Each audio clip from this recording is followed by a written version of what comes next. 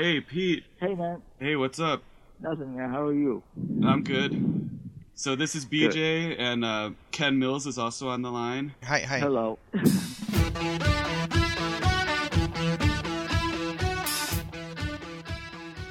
This is Pete COMITA, and you are listening to Cheap Talk. It's time for some cheap talk.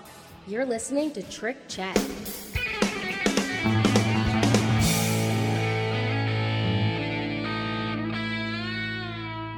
And we welcome you to a very special episode of Cheap Talk. I'm Ken Mills, one of your hosts, and I'm joined by BJ Cramp. Welcome to the show once again, BJ. Hello there, Ken. Boy, you sound extra bubbly today, especially effervescent today, because we have a special guest on the other end of the line, and it is the one, the only, someone we never thought we'd have on this show, Pete COMITA. Yeah, that's who I am. Welcome to Cheap Talk, Pete COMITA. We are so glad to have you on this show today. Wow, we never thought this would happen. It is definitely our honor to have you on this show today. Well, it's really nice of you to say, man. Thanks. Now, for anyone who was living under a rock or anybody who's a Cheap Trick fan, it's hard to believe they don't know who you are, but just to set the stage, you were one of the bass players in Cheap Trick, and you took over when Tom left. Yes, I did. Now, a lot of people think that the story begins there, but let's go back a little bit. How did you come on Cheap Trick's radar? How did you get picked? And I know you were in bands before Cheap Trick. Can you talk a little bit about that? I've been playing, live in clubs and stuff like that around Chicago since I was 14.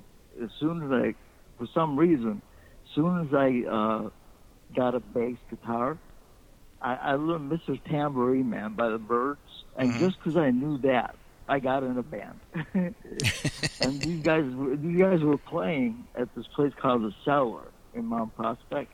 They played there every weekend because the guitar player, his brother-in-law, owned The Cellar.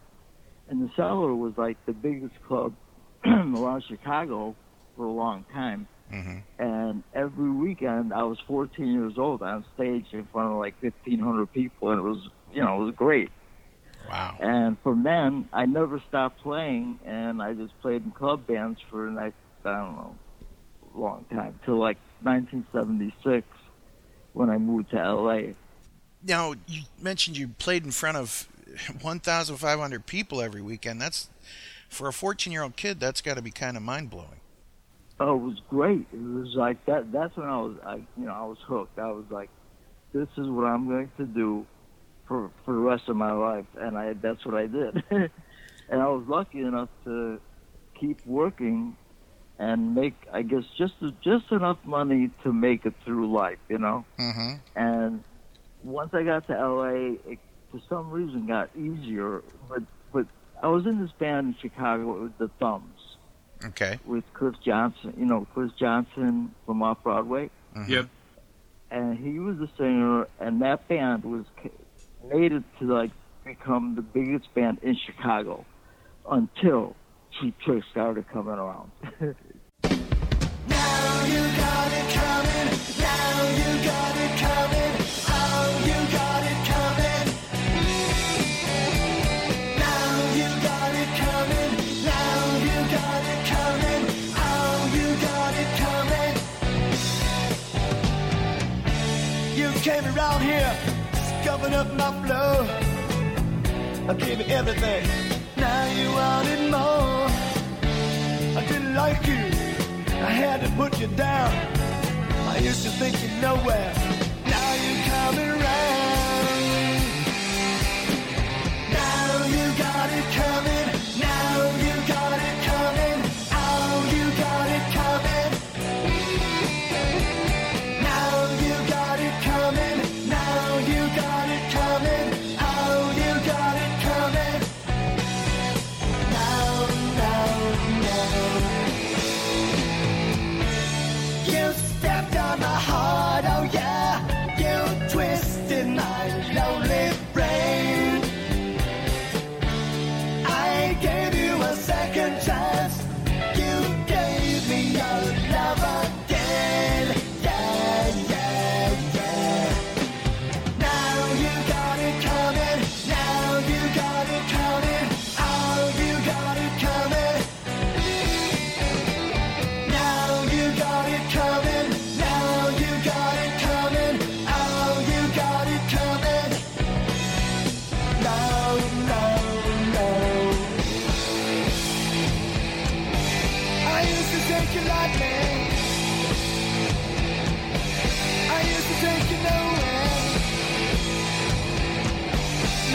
got it coming.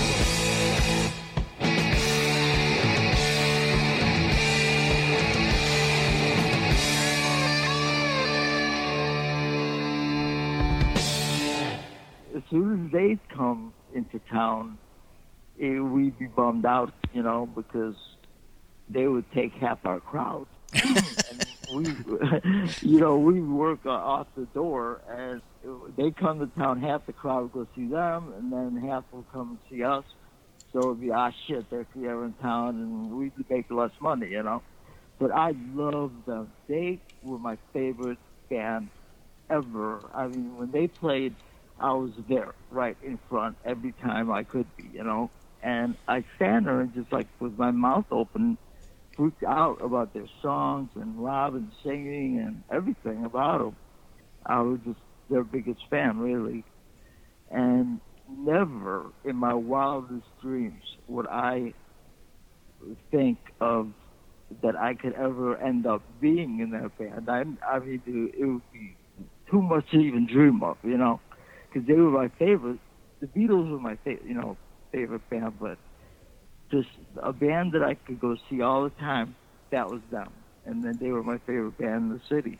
What are your earliest memories of Cheap Trick? Like, what are the years? What year did the Thumbs form? And because, you know, Cliff Johnson was in Pez Band before, right? Right. And yeah, and I talked Paul Hamer. Paul Hamer told me that Cheap Trick and Pez Band, those two bands were his favorites, but he said everybody thought Pez Band were going to be the ones to make it because Cheap Trick were just a little too crazy and, you know, just out there.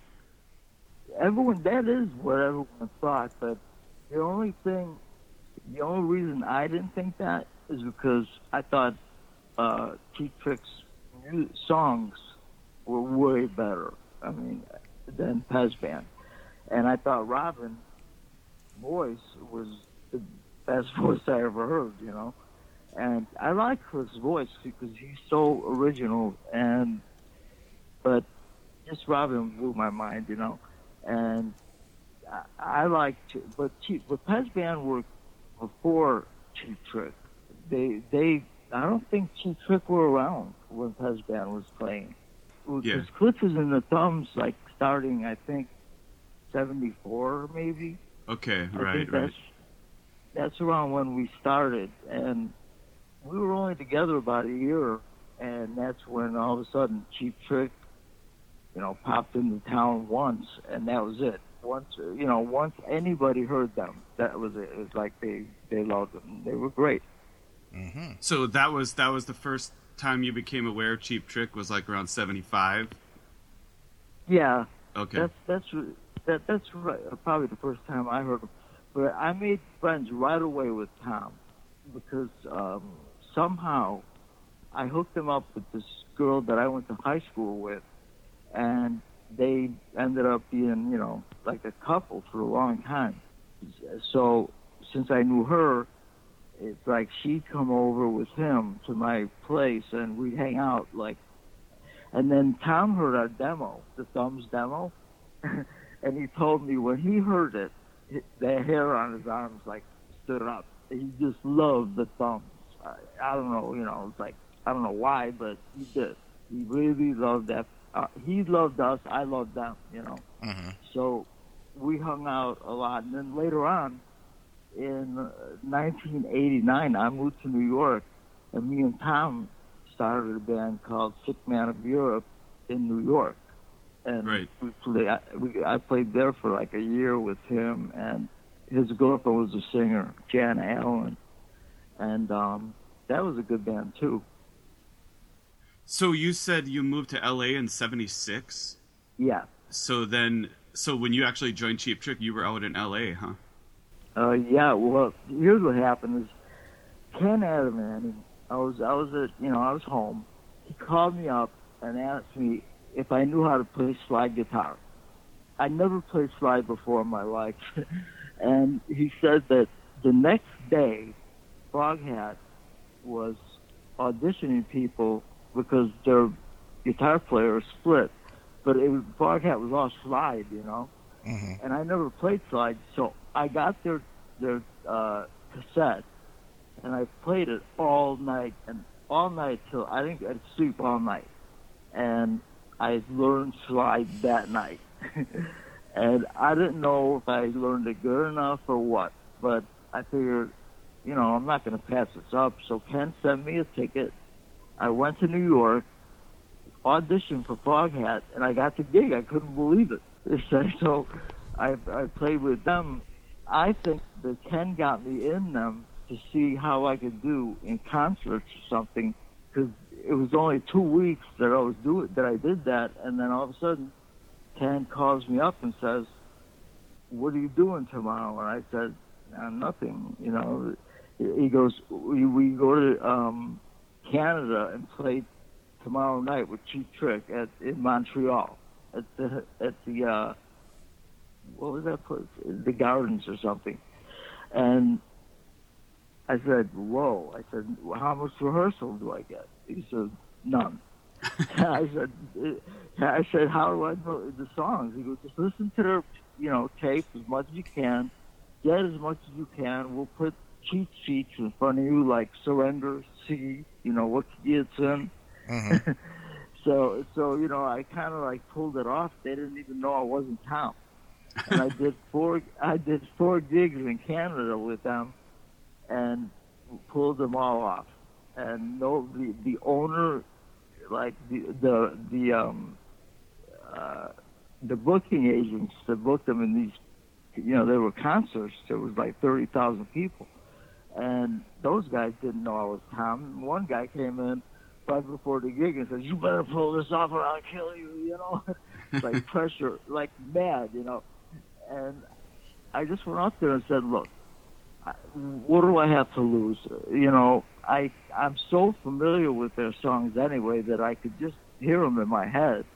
And the only thing is I never played 12-string bass before, and man, that was hard because it was hard to even just push the strings down, Mm-hmm. So they must have had those gigs booked before Tom left, huh? And then they just had to... Yeah, for sure. So I kind of saved their butts at that time for sure, because if I wouldn't have been able to pull that off, they would have had to cancel those gigs, and that was a lot of money for them. But then they go, "You want to go to Japan?" And that's when I thought, okay, they told me Tom was sick. And I thought, okay, something's up here, because no one's allowed to be sick for 2 weeks in that business. You know what I mean? Yeah. So I go, yeah, I'll go, By then, I knew the songs really good. So we rehearsed in Rockford the whole time before we went to Japan. And I learned the songs all good, and we went there, pulled that off, came back, and on the plane on the way back, Rick came up and said, "Look, Pete, we fired Tom. We want to know if he'll do the gig permanently." I said, "Oh my God, are you kidding me? Of course I'll do that. I love, it's my favorite band." So that was it, and I was, I guess, in the band.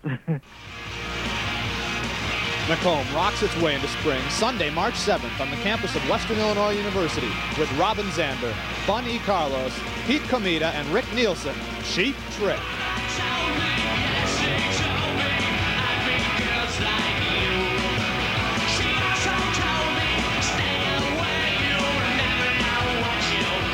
There's limited seating available at 8:50 and 7:50, so act now. Don't miss the concert of the year as Macomb welcomes Cheap Trick.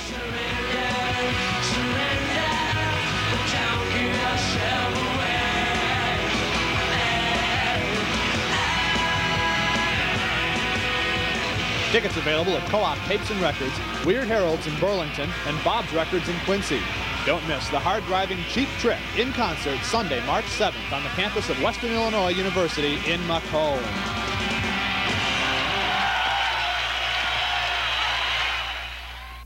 Now, Pete, I'm surprised that we can understand you today because we were told that you had such a thick Italian accent.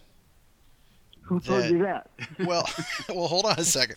In the teen magazines at the time, you know how Cheap Trick always kinds of, there's the truth, and then there's the story that Cheap Trick likes to tell just to throw people off the. So it was like you were from Italy. You had such a. That is true. So you are actually from. Yeah, I was born in Italy. That part is true, but. I was raised in Chicago, man. Mm-hmm. That's my whole life. I have no accent. Yeah. But I remember, Those guys are...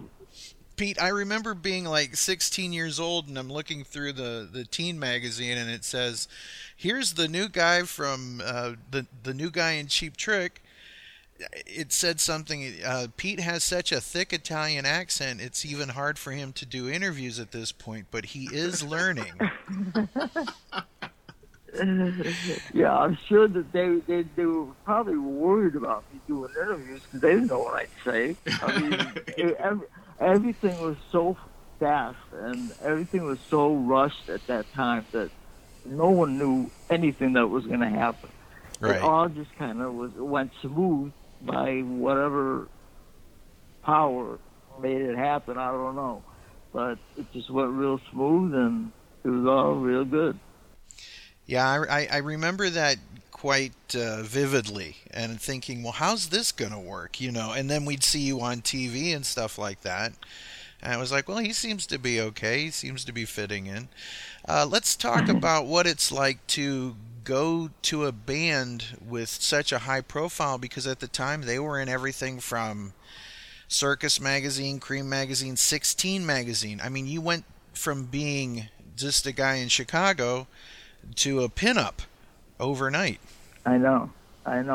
It was, believe me, it blew my mind right out of my head. It just, I was in shock, but there could be nothing better. I mean, that was my goal my whole life, was to get to this concert stage. Mm-hmm. And when I did, I couldn't believe that, I just said to myself, oops, sorry. No, you can go for it. Pete, you can fucking swear on this show. It's all right. Oh, really? Mm-hmm. Okay, sorry. Anyway, I just thought, all right, I kind of had a plan. I didn't know what else I would do in my life if that didn't happen. Right. I would probably choke myself or something because I had no other plan. I didn't have a backup plan.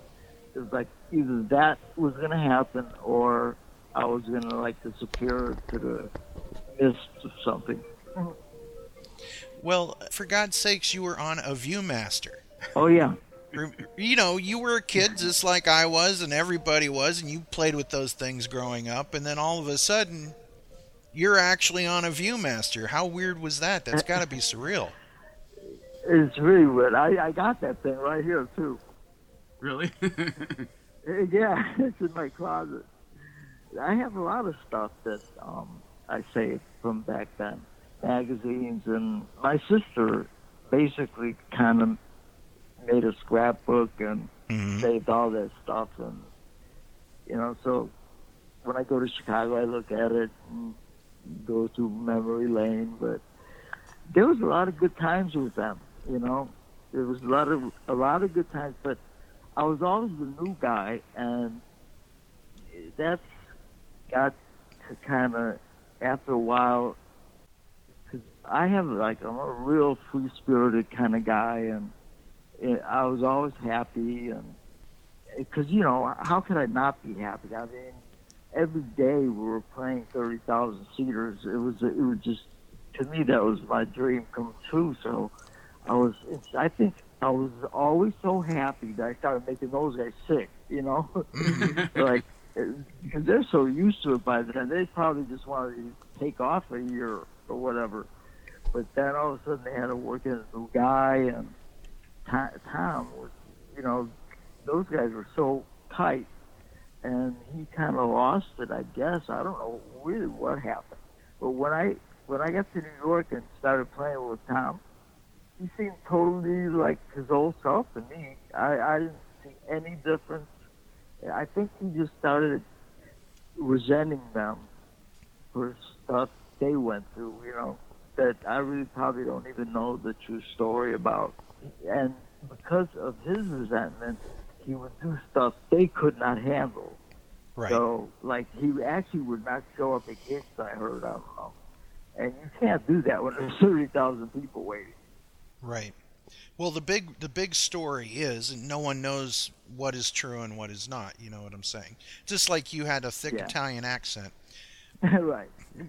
As the story is, and again, this is rumored, is that he had met Dagmar, and she had basically told him that he could be more of a presence in the band and that he could be a star on his own. And once that kind of thing happens, resentments build. Right. That's what I heard too. But I met Dagmar, and I talked to her, and hearing their story side of it, and I never really talked to him about it. Right. But from her side and from their side, it sounds to me like it really wasn't. They had nothing to do with Dagmar. I mean, I know he wanted to start a band with her, like that modern citizen, and that's what he did. But they I don't know. The whole thing with him and them, I think it was just something that is so like brothers, like where you never could really get the inside scoop on the real thing about it, because they were so tight, so close, that it was probably stuff that happened that I couldn't even guess about, Thankfully, they didn't say that Tom developed such a thick Italian accent that he could no longer be in the band. So, that's... Well, ever since Yoko, everybody wants to blame the wife. That's kind of become like a cliche, I guess, to just say that's what happened. Yeah, plus everyone, compared them to the Beatles anyway, so they might as well go all out and bring Yoko into it. Well, it sounds to me like the way they just dropped you into those Canada shows, it sounds like, for one thing, they were probably hoping that Tom was going to change his mind, and maybe it wasn't a done deal that he was definitely out, but they just had to do those gigs, and then it also just served as like an audition for you at the same time, so... Yeah, but if that's what it wasn't fair, because, like, I didn't get to audition. I had to go on stage and play live the next night with no rehearsal, no anything. I never played the songs before, not once. So they must have known you well enough to know that you were good enough that they could put you on stage and you could pull it off, and that must have been why they called you in the first place, don't you think? Yeah, because they did hear the thumbs. I mean, they saw me on stage a bunch, Yeah. And so, plus, I kind of, because of the hair maybe, I kind of resembled Tom in a way, from far away maybe on stage. So, because they didn't tell any of the promoters or anything that I wasn't Tom. Yeah, that's what makes me think that maybe they were still hoping that things were going to be worked out and that he was going to be back, and they just had to do those gigs. But then it became apparent at some point that it was over. Right. Yeah. I think, he did some things, I think, that they could not forgive, And Ken Adamy was around then, and he was a hard ass, and I'm sure he had a lot to do with them firing Tom, Now, was there ever a time when you were like learning Tom's parts that you went like, Tom, why did you write something like that? Was there anything that like threw you for a loop, or because admittedly, those are big shoes to fill. No, actually, I played bass before I played guitar, and I to be honest, we played bass the same, because He was a guitar player too. Before he played bass. Right. So he's kind of a guitar player turned bass player. And I'm more of a guitar player too. So that's exactly what I am. So I play bass just the same way, you know, like with a pick. Yep. And I'm not a typical bass player, like, you know, with fingers and like that, like John Brandt. Right. But the stuff I heard, because the first thing I had to learn was, more than anything, was All Shook Up, because that's the album that just came out right when I joined. So stuff like Go for the Throat and were really cool bass parts. I really loved that shit, because I thought, wow, you know, because I'd see Tom play, and I always thought it was great, but I didn't know how great it was until I had to learn the stuff. Right. It took you inside of it. Yeah. And a lot of people that maybe don't play the bass might not understand, but what you're kind of talking about is that, for example, Tom and you chord like you're playing an actual guitar at times. Yeah, well, especially the 12 string. The 12 string, you could play melodies on the 12 string. You know, like, you don't have to play just the bass, like, and stay on the rhythm with the drums. You could actually play a melody also. Yeah. You know, and he had those the Taurus pedals, you know? Yeah.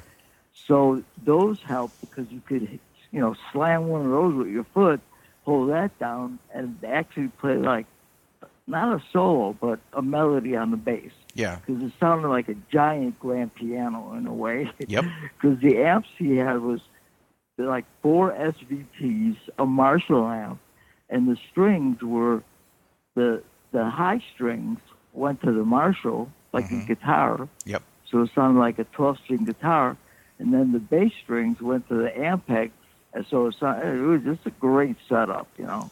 So when you joined, you were using Tom's gear? Yeah, when I joined, I used all his basses, his amps, everything. Wow. Because I didn't have a 12-string bass. I didn't. But then I had one made for me, that Stripe one, that was easier for me to play, because his hands must be like a gorilla, because I could not even push those strings down at first. My fingers were bleeding, I swear. Right. Well, a lot of people may not realize, but that gives Cheap Trick a very distinctive sound live, because you can, as you say, sound like a piano or a bass or a rhythm guitar. It opens up I myself play bass, so I know exactly what you're talking about. So it really does give Cheap Trick a distinctive sound live. You know, it's weird.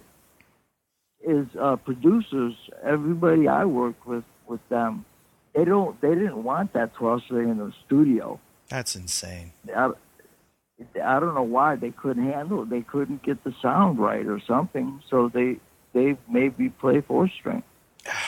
When you have something that distinctive, and it really does make the band live, why wouldn't you try to replicate that in the studio? I don't know. I never understood it. Roy Thomas Baker couldn't even do it. Wow. It's like Jack Douglas. He was my favorite guy that I ever worked with, because he did Born to Raise Hell, that one. I guess that was in a movie or something. Because of his attitude, it made me play better, you know. So I'm really happy with my bass part in that song, because he kind of let you do what you do and made you sound as good as he could make you sound and let you do your thing, you know. Whereas other producers tried to kind of, you know, make you do what they hear, you know. And he let me just go for it. And that's the best I played in the studio with them. Well, let's do a bit of your discography with the band. What all did you record? Just kind of walk us through that process. I recorded all of the one-on-one, but I don't think they used my stuff. My bass. I think they overdid it with John, or Rick played the bass on there. I don't know what they did. But that seems to be the legend, is that Rick went and dubbed a lot of supposedly Rick stuff. played it, yeah. Oh, because I know what I played on there, and it's nothing like what I hear on the record. Mm-hmm. So, except for they used some of my parts that I thought of, like at the beginning of "If You Want My Love," that song. Mm-hmm. Mm-hmm. That beginning, that do that lick. I played that on bass, but I think Rick kind of borrowed it and played it on guitar. Mm.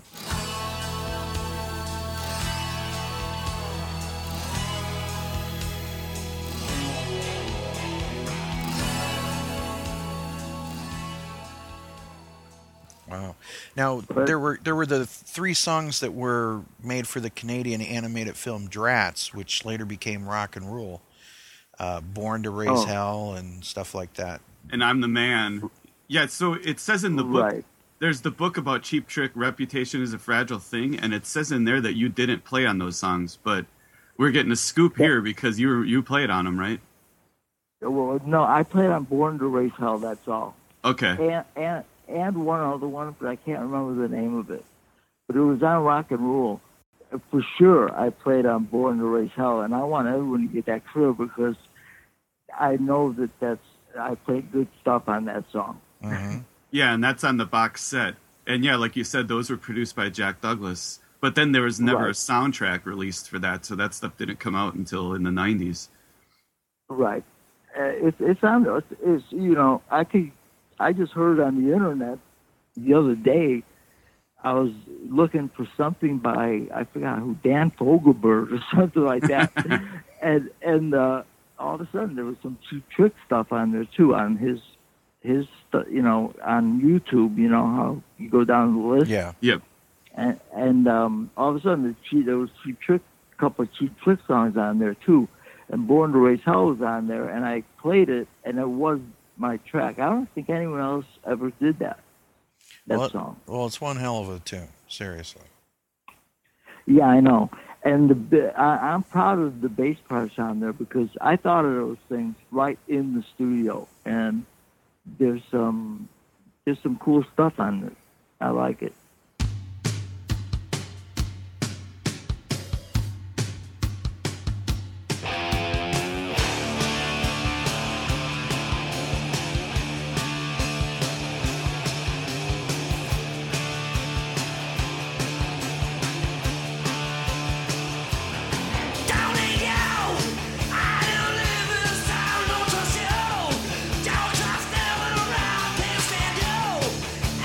Stick around.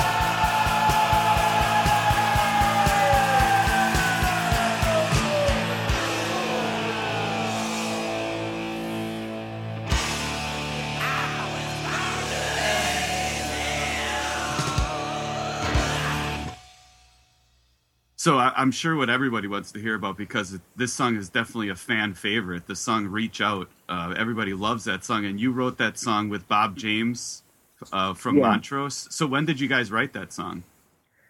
We wrote that in right before, it was about 1979. We had a band called Private Army. Mm-hmm. It was me, him, Rudy Sarzo played drums, and Rudy Sarzo played bass. Frank Benelli played drums, and I played guitar, and Bob James was a singer. We made a demo with "Reach Out" and three more songs. Actually, Cheap Trick did another one off of that demo, and I didn't tell them they could do it, but they just did it. It was called "Fool Yourself." Was that it? Yeah, "Fool Yourself." Yeah, that's a great song. I wrote that whole song, the lyrics, the music, everything. Well, that song is out there on bootlegs, but they never released it in any way. Right. Yeah. Right. I don't think they ever really. They didn't really record it very well. I don't think, because I think I heard it once by them, and it didn't. I don't think they did it very good justice. So I don't think they took it very seriously. So when they did "Fool Yourself," you weren't a part of that? No. No? Wow. Okay. I was in shock that they did it. I didn't even know. And my girlfriend's the one who found, my wife, she's the one who found that out. I didn't know that they even recorded it. She found it. She's like amazing at picking up on things, you know. And all of a sudden she finds "Fool Yourself" by Cheap Trick on the internet. And I go, "You got to be kidding me!" And then she played it, and it was a song. Wow.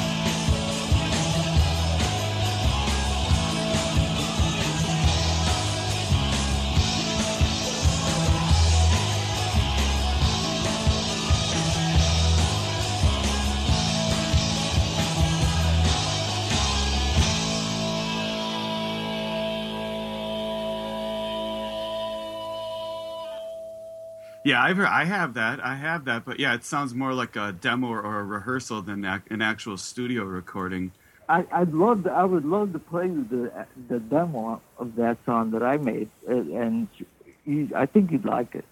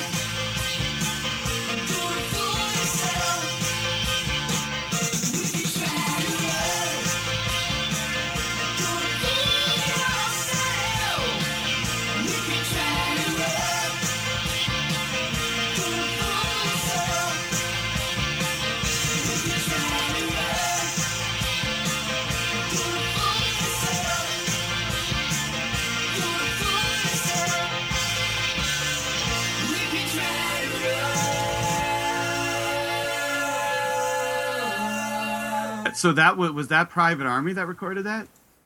Yeah, that was Bob James and Benelli and Sarzo. Yes, so that band was in L.A.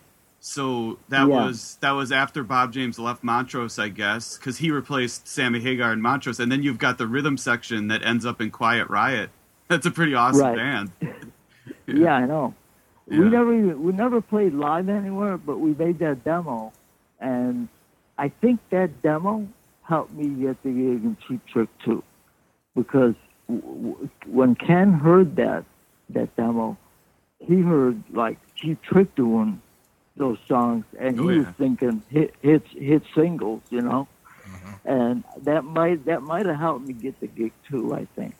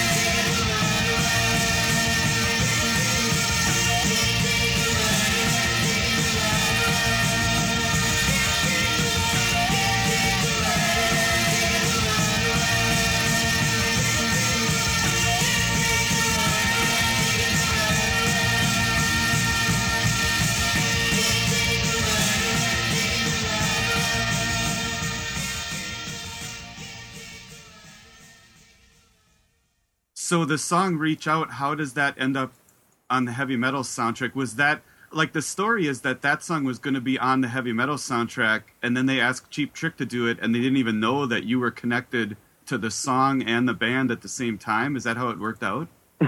I really don't know. Okay. All I know is one time Ken, the manager, he just told me that, you know what, we're going to do your song on this movie. I said, oh, great. Reach Out is, I don't know if you know this, you probably know, but among Cheap Trick fans, that's definitely one of their favorites. I mean, everybody just loves that song. It's such a great song, so. Oh, that makes me feel really good because I like, that's really cool. If you heard the demo with Bob singing it's to the T. I mean, Robin could copy anybody exactly. Yeah. And he copied Bob note for note. I mean, every note was the same.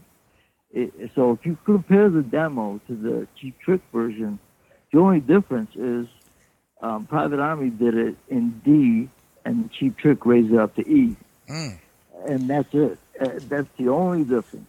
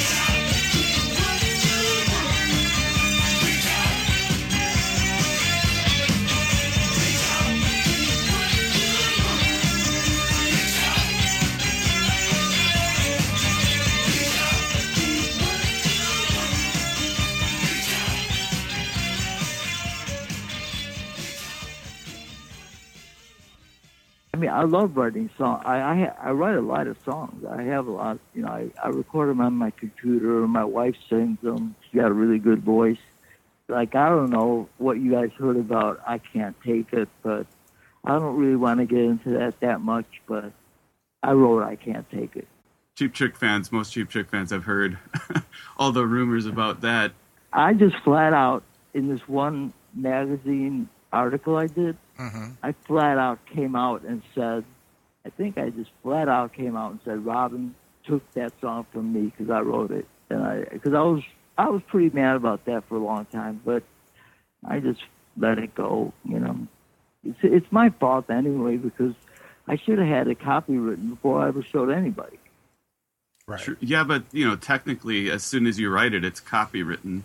I mean, that's how the law works. But, yeah, if you didn't have any, like, official... Yeah. Right. If I would have at least even mailed it to myself on that cassette that I showed Robin, if I would have just mailed that even, that would have held up. But I didn't do anything. I was too happy-go-lucky, you know. I trusted everybody, and it just worked out that way. So, I don't know.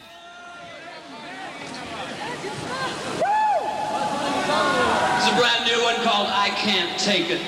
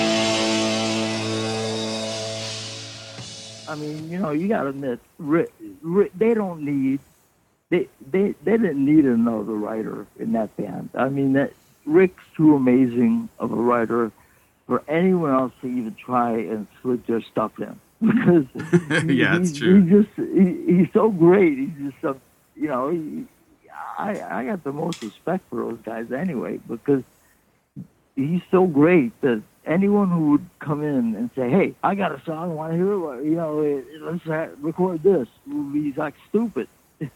I never tried that once. It's just I went to Robin's house and showed him that song, and he kind of adopted it. When you guys went into the studio and you recorded Reach Out and I Must Be Dreamin' for that heavy metal soundtrack, did you record anything else at that time? Or was it just those two songs? I think it was just those two. Okay. Yeah, I can't remember that. There was, you know, after a while, there was a time where I don't know what people think or what anybody thinks or what anyone said or whatever, but I did quit the band. I mean, I wasn't fired. And the reason was because my personality, it didn't fit with theirs. They were like always trying to make me.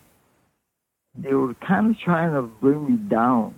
Like I think I was just too goofy and too like happy-go-lucky for them, and it made them uncomfortable. So I think they tried to push me down, you know, and I didn't like it. It really, I couldn't work that way. I couldn't stand being that way. And after a while, it got to me so bad that by Chicago Fest, I was out already.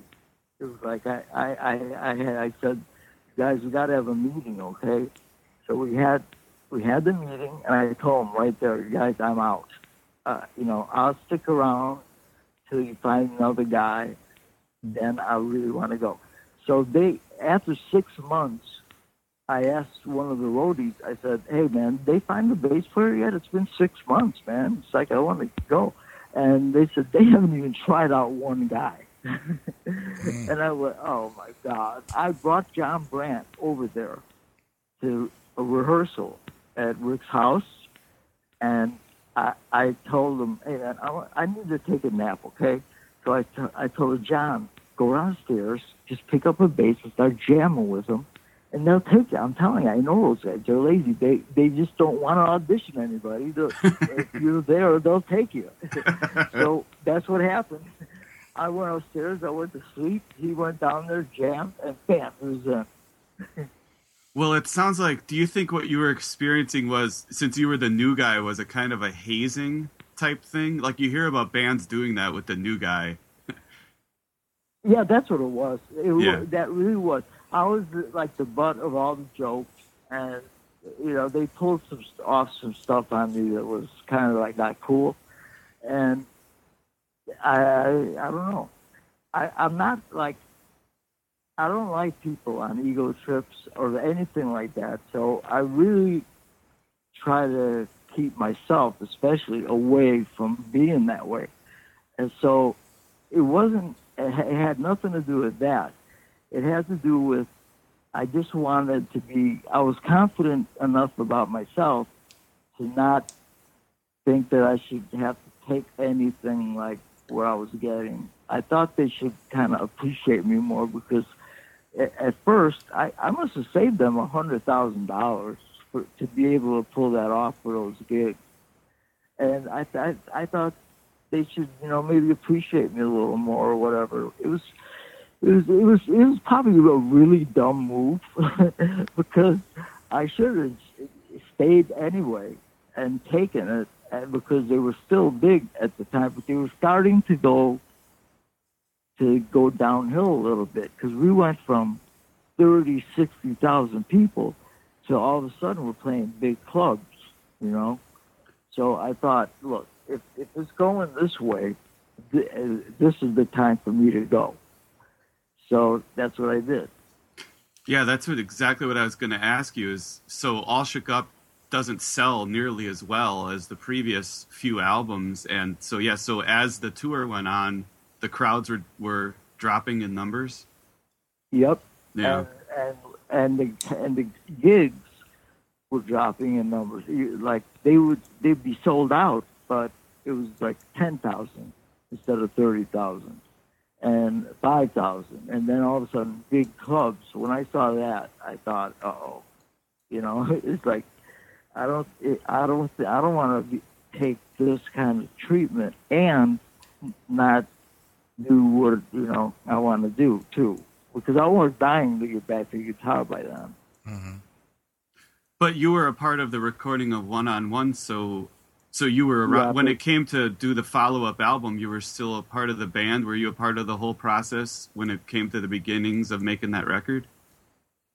Yeah, I learned all the songs and recorded them all, but once they got, and in the middle of that album is when I got John in, and so they overdid them all. Plus, I don't think Rick liked what I think. Maybe I was overplaying a little bit on those songs, and I think Rick wasn't that crazy about it. So he probably figured I'll just play real basic bass and without any, I had all the stuff going on, mm-hmm. And I think he wanted it more basic, so the songs stood out more, and so he did it, I think, himself, and I wasn't on it at all. And that's why my picture's not on the record, Right. Well, I've always thought it was interesting that you've got Roy Thomas Baker, the guy most famous for producing Queen. And so when you think about what if Queen, yeah. And when you think about what if he had taken Cheap Trick in some kind of a direction like Queen, but instead they make a record that's almost like a heavy metal album, or even a punk. There's even punk elements. So, I mean, do you remember do you have any insight as to how One on One ended up sounding the way it sounded, or? I'll tell you, man, I was really surprised because I knew who brought Roy Thomas Baker in there. It's like, because I knew him from L.A. and his engineer is the guy who did my demo for Private Army. So Roy heard that. He really liked it. So I knew him, you know, we hung out and everything, Roy and I, in L.A. So when Cheap Trick, when it was their turn, or the time came up for them to make another record, they were trying to think of what producer or whatever, and they knew I knew Roy, so they go, hey man, why don't you give him a call and ask him? So I called him and I asked him. He said, okay. So he comes out to Chicago and he starts recording it, and he had a very strange attitude toward me too. And I thought, weird, that whole session, that whole recording of that album was very uncomfortable for me, at least. And so I was gone in the middle of that. Before that album was even finished, I was out. Right. Here's something you might be interested in. On our Cheap Talk Facebook page, there's a guy by the name of Christopher Todd Davis who does these really cool polls. And one of his polls was pick a song, and what the thing's called is Stiff Competition. As you know, that's a Cheap Trick song. But they picked these two soundtrack songs, Everything Works If You Let It versus Reach Out. And Reach Out blew away Everything Works If You Let It. It was 86 to 55. So that just shows you how beloved Reach Out is among the Cheap Trick community. Oh, my God. Because I love that song, Everything Works If You Let It. Oh, yeah, it's great. Yeah, everybody loves it. But, yeah, I like Reach Out more, too. I think a lot of Cheap Trick fans, if you ask them, that song would probably end up like in their top 10 of all Cheap Trick songs. People really love that song. Oh, my God. That's making me feel really, really happy. Because I didn't know that at all. I didn't know that. Well, that's cool. Yeah, it's true. People love it. It's great. Is there anything you'd like to say to Cheap Trick fans? I mean, you've kind of been like the Invisible Man at times. What would you like Cheap Trick fans to know? You know what's funny is in Japan they called me the Mystery Man. in the magazines and that kind of stuff, and they still did for a long time because they never knew what happened to me. They never talked to me again, you know. So all of a sudden I was gone, and so they started calling me Mystery Man. I kind of like that though, and I don't know. It's weird. It's like when they took when they got inducted into the Hall of Fame. Mm-hmm. I really thought the coolest thing was Bunny added me to like people that he thanked. Mm-hmm. He said, you know, he was saying thanks to a bunch of people, and he said thanks Pete, you know, and I thought that was so cool because those guys, the rest of them, kind of act like I never was alive, you know, like I was never, you know, there. And Bunny, when I was in the band, he's the one that I didn't get along with the most because he's the one who kind of was so sick of it that he couldn't stand playing. Like, I couldn't understand how could this guy complain playing in front of all these people every night. This is like a dream. Mm-hmm. And we didn't get along very well, to be honest. But then after I was gone, he's the guy who's been the nicest to me. Interesting. Yeah. You know, you mentioned the All Shook Up tour. What can you tell us about being on that stage and doing that tour? What did you think of the show itself? In like they had the big eyeball and all that stuff. What did you think of all that stuff? I thought some of it was corny, mm-hmm. like who's the king? You know, the drum thing, and they put the masks on. Mm-hmm. Yep. And they bring out the other drum set and one of the roadies who play drums. And I don't know, some of it seemed kind of corny. And I didn't like starting the show with Hello There every time. For some reason, I didn't understand why they wanted to do that song to start off the show when they have so many great songs. That to me, that's like a throwaway song. But that's what we started the shows with every night. Mm-hmm. And that's it. That's the only thing I can say negative about anything, because the rest of it was like, I'm up there playing my favorite songs ever. Mm-hmm. So how can I complain, you know, with who I thought was the best singer I ever heard. And me and Bunny, I don't know, I thought we played good together. Mm-hmm. And Rick, you know, you could tell by Saturday Night Live that Rick, he had fun. I don't care what he says. He had fun playing with me on stage. Like, if you watch that Saturday night thing, you could see it. You could tell he would want to come over by me and fool around with me, you know? Mm-hmm. And that's what he would do live every night. And it was good, man. I thought everything was really cool. Please welcome Cheap Trick! More and more.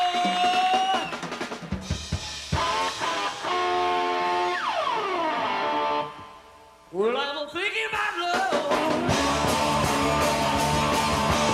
Love ain't all I'm thinking of. Some people do and some people die. Some people will and say they won't. But my baby loves to rock, and my baby loves to roll. My baby loves to roll and roll. My baby loves to rock.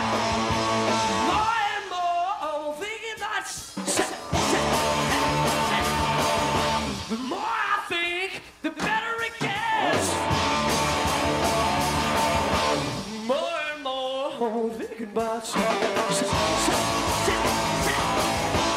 more I think, the worse it gets. 'Cause my baby loves to rock, and my baby loves to roll.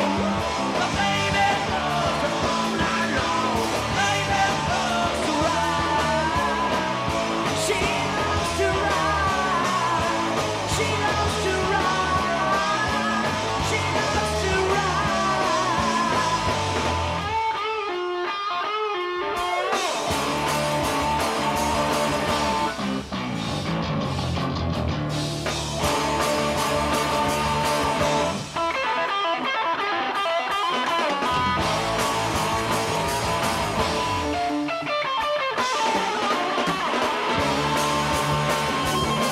My baby loves to rock, and my baby loves to roll.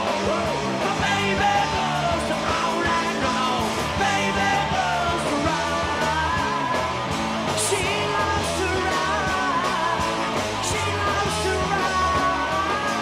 She loves to rock.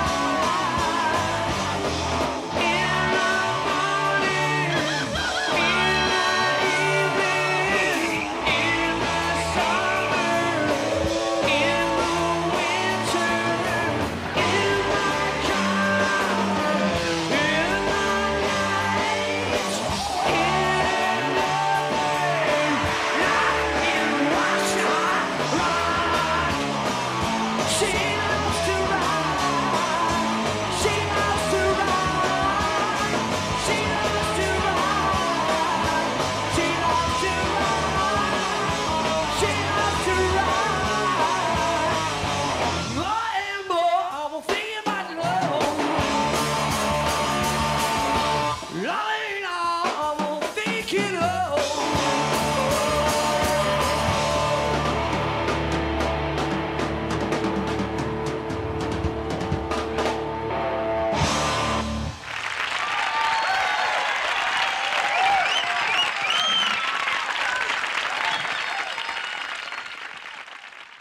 Do you have any memories or stories from appearing on Saturday Night Live? I mean, that's a pretty huge experience to have in your life.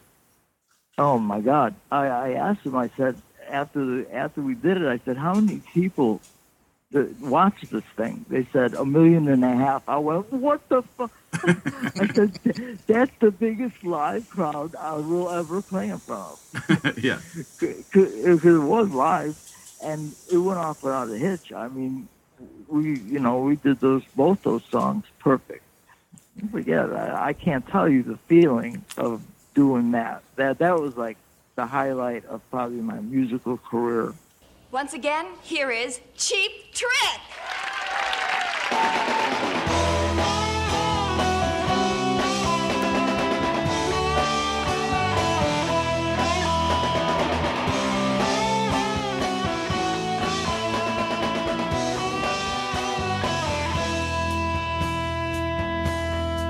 It's been a long time, baby. It's been a long time coming. I don't like it. It's been a while, baby. It's not the same anymore. Let's face it, we're changing, yeah.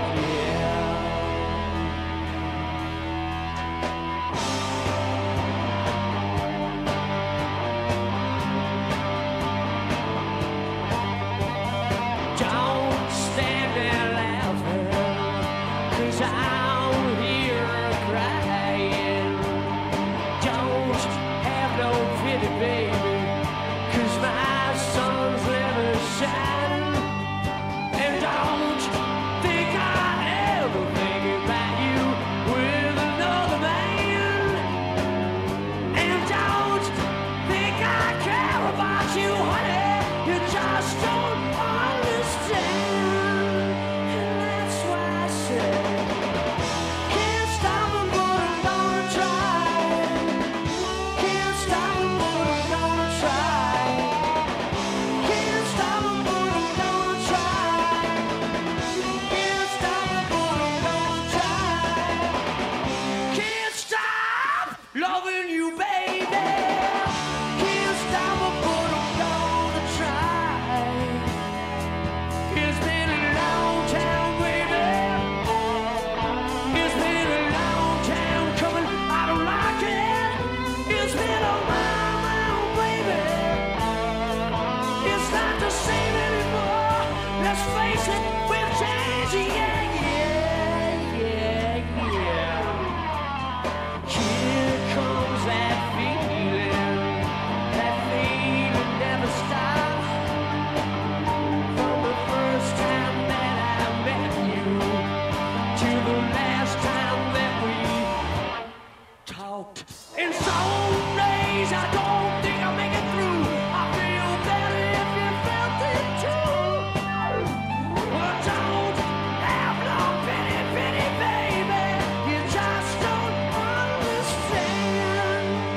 And that's why I say, can't stop me, but I'm gonna try. Can't stop me, but I'm gonna try. Can't stop me, but I'm gonna try. Can't stop me, but I'm gonna try. Can't stop loving you, baby. Can't stop me, but I'm gonna try. It's been a long time, baby. It's been a long time coming. I don't like it.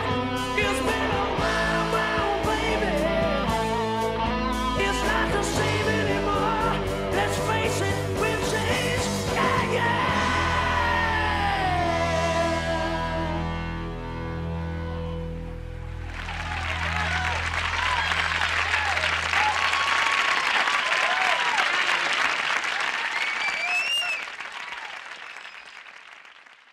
And I've been in so many bands, I can't tell you. I can't even remember half of them, like the names. Like I'd be in a band for a year or 2 or 3, and I'd forget, Right. Because Bunny was a kid. I mean, I was, I'll be honest, I was high, man, in those days. It was Party City, and every band I was in, it wasn't just me. It was like everybody was that way. Yeah. Well, so who was in the cast on Saturday Night Live? Was that when Eddie Murphy was on? And I don't. No, actually, the cast wasn't that cool. It was Charles Rocket and those guys. Oh, was that was that one, that weird cast, like when Lorne Michaels wasn't there or something? Yep. Yeah. Okay. It was in between where they almost died out and then they came back. Right. It was right when they were almost dying out, and it was Karen Black was the host, and what's his name? Oh no, I'm not going to be able to remember his name. The bass player, that famous bass player, Stanley Clark, he played on there too, and I couldn't believe that because I was always a fan of his too because he's so great. And he played a song, and I was standing there with my mouth open, going, "I got to follow this." So, what else do you guys want to know about? Well, you mentioned earlier, Chicago Fest. Now, you as a Chicago boy by way of Italy, with your thick Italian accent, yeah, it had to be insanely surreal to play on that Chicago Fest stage because that is, I mean, if you're the king of Chicago, that's where you play, right? That was another thing, another amazing thing. It was like my hometown. But actually, for some reason, what blew my mind even more than that was because I lived in L.A. so long by then that when we played the Forum, I got all my friends out here. The first two rows, like all the seats I got for them. So the Forum was it. It was like, oh my God. The Forum it has all this, history, and I couldn't believe. We went up there, the very first song, at that time we started out with Dream Police. So we start Dream Police, and after the intro, and because of the Taurus pedals, there was so much power going through the Forums that we blew out the lights and the electricity. Wow! everything went black, and like all the instruments went off, and the lights in the place, everything went off. They put on emergency lights, and we had to start over. And I just went to everybody, hey man, we're the first band that ever blew out the power in the Forum. And, being like I was, I thought that was like cool. So what are you doing nowadays? What's Pete COMITA up to? I'm mostly writing. I'm writing songs with my wife and laying them down on my computer, and she sings them.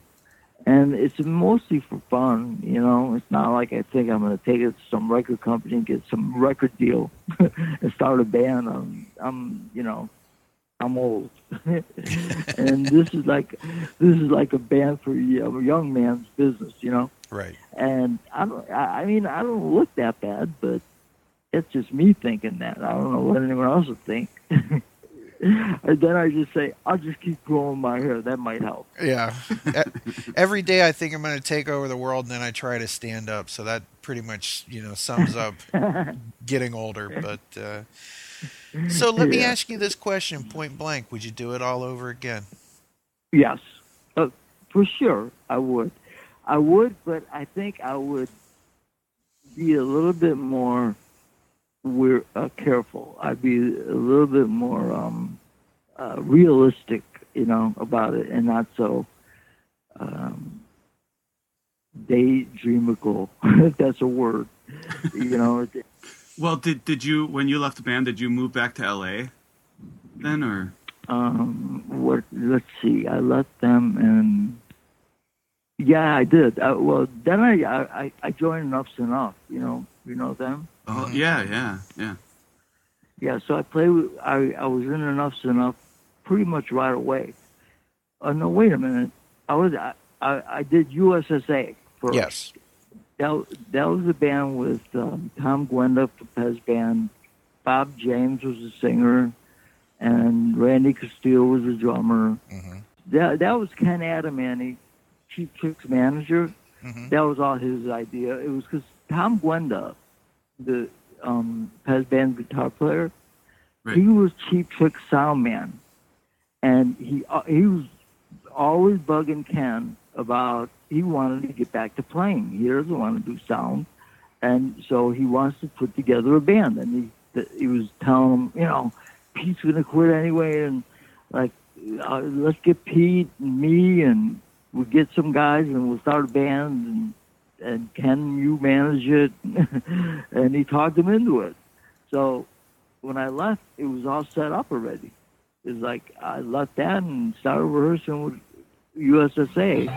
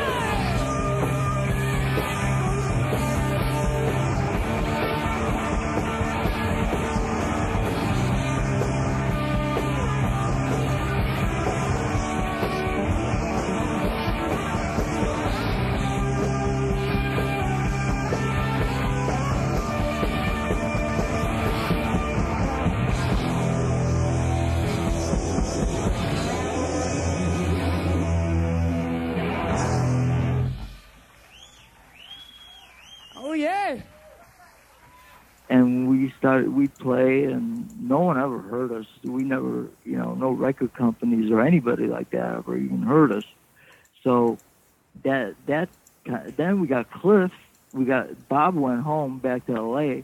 Cliff joined, and we played with him around town, for a while. Then that got shitty, and that's when I went, I think, right into Enough's Enough.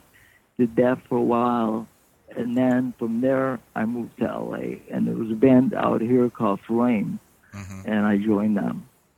So who was in the band Flame that you were in L.A.? Anybody we would have heard of in that band, or? There's nobody in there that you would have heard of. They were just a club band from San Francisco, came down to L.A. and they got a record deal, and they got a record deal with a song I wrote called Ball and Chain. Very much. I have that CD, that Flame CD with Ball and Chain on it. I have that. Really? I know that album, yeah. Wow. Yeah, that came out in like 93 or something, though, the album, that was their second album, though, that was the major label one, but yeah.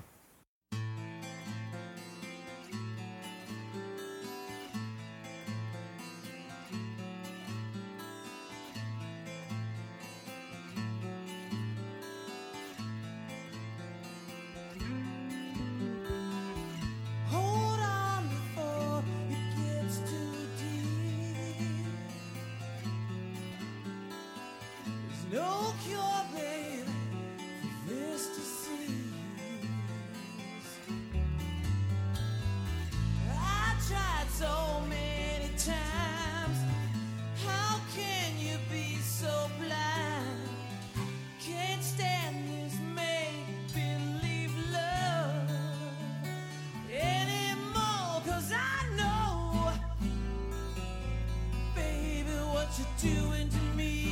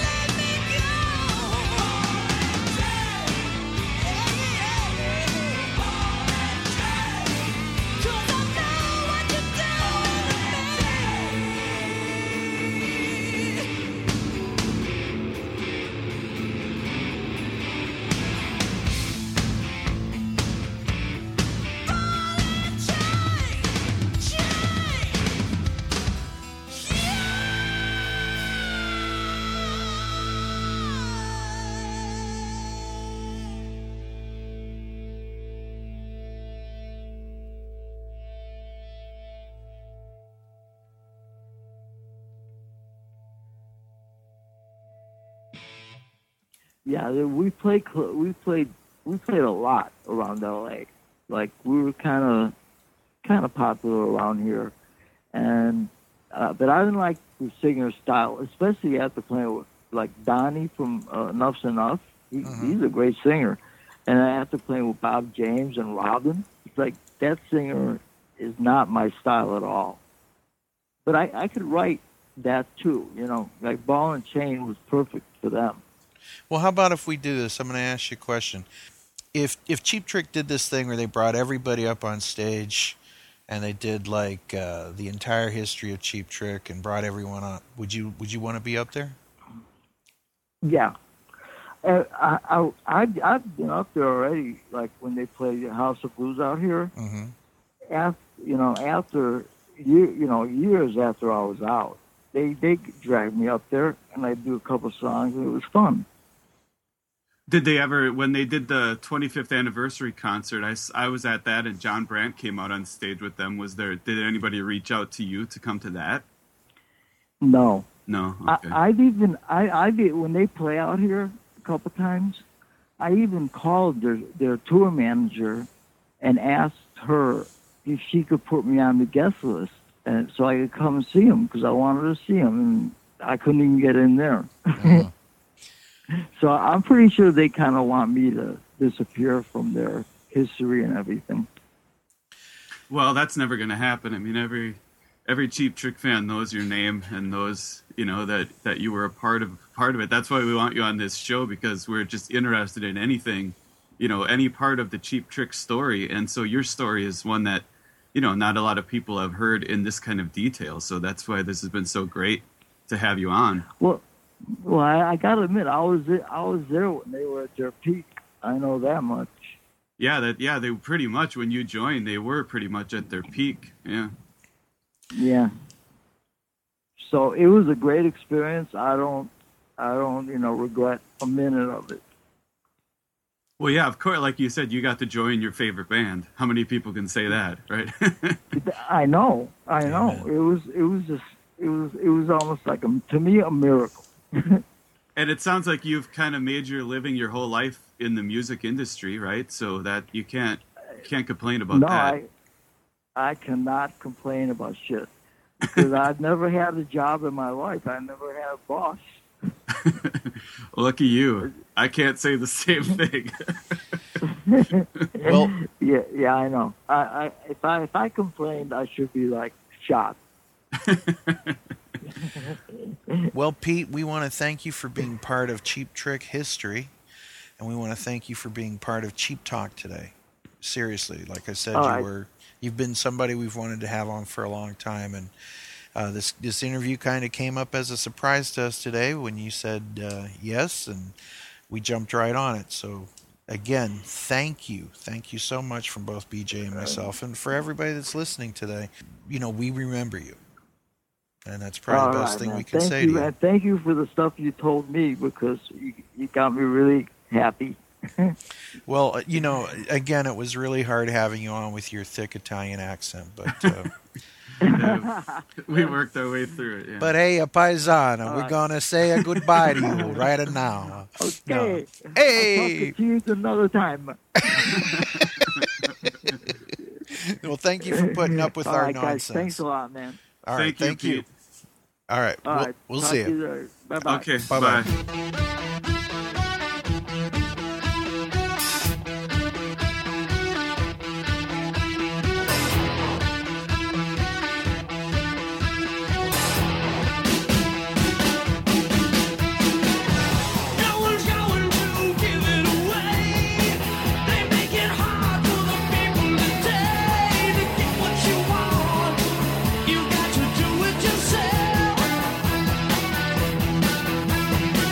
Don't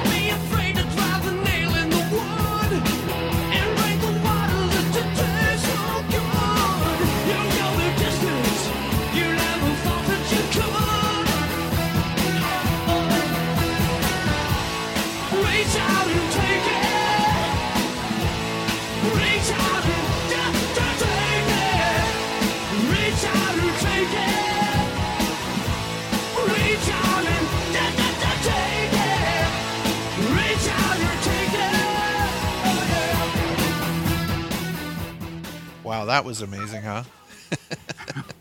That was really great, yeah. Who would have thought that was going to happen today? But hey, here we are documenting the entire Cheap Trick story. We love Cheap Trick. We love all the guys that have been in the band, past, present. And we are looking forward to the future with this band. There's news that they may be working on an album. I'm excited, aren't you, BJ? Oh, yeah, yeah. So, we want to thank you for listening today, and thank you for coming along with us as we try to document the entire Cheap Trick story. We will see you on the next episode of Cheap Talk. Good night now. Ladies and gentlemen. Good night now, ladies and gents. Reach out and take it. Don't have to make it so hard. Don't have to make it so hard. Don't have to make it so hard. Don't have to make it so